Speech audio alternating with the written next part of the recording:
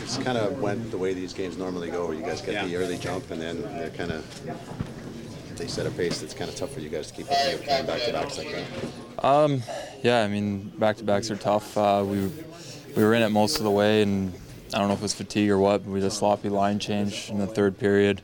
It cost us that fourth one that kind of caused a little too much separation for us to come back. What's the? You finished the road trip 3-3, which is halfway good, halfway bad. What do you make of how you guys came out of that? Yeah, I mean, it was a tough one. We got a big win yesterday, but yeah, coming in here, we knew it was gonna be a tough game. We wanted to play smart, and yeah, we just got a little bit sloppy in the third, and it got away from us. Cody, what do the Wild do particularly well? Obviously, you look at the score and the shots. They're pretty good at sort of stopping those chances and limiting opportunities. Yeah, they play a tight game. I thought they forechecked pretty tough all night, and then when they had the puck in the zone, they're just good at using the whole zone and all five guys. So credit to them. I mean, they played a good game. They were moving it well, and they capitalized on some chances. How much are you looking forward to a bit of an extended stay at home starting Saturday?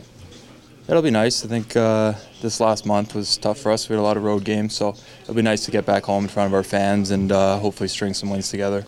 Yeah, you guys are like 2 games over 500, which is kind of you're hanging around, but you need to go on a little run. What do you have to do to make that run happen? Yeah, I don't think anyone's too satisfied with the overall results of how we've been playing, but we are still above 500. We're still right in the race with all the other teams, so it's a good spot to be. Hopefully we can keep grinding them out and get a couple bodies back.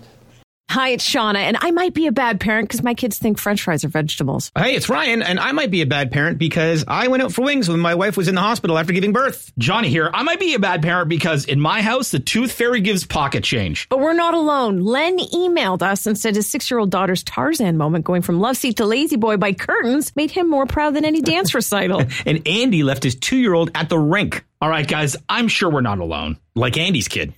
For stories and confessions like this, make sure you check out our podcast. It's called Bad Parents, and it's available wherever you get your podcasts. I left a glove at the rink.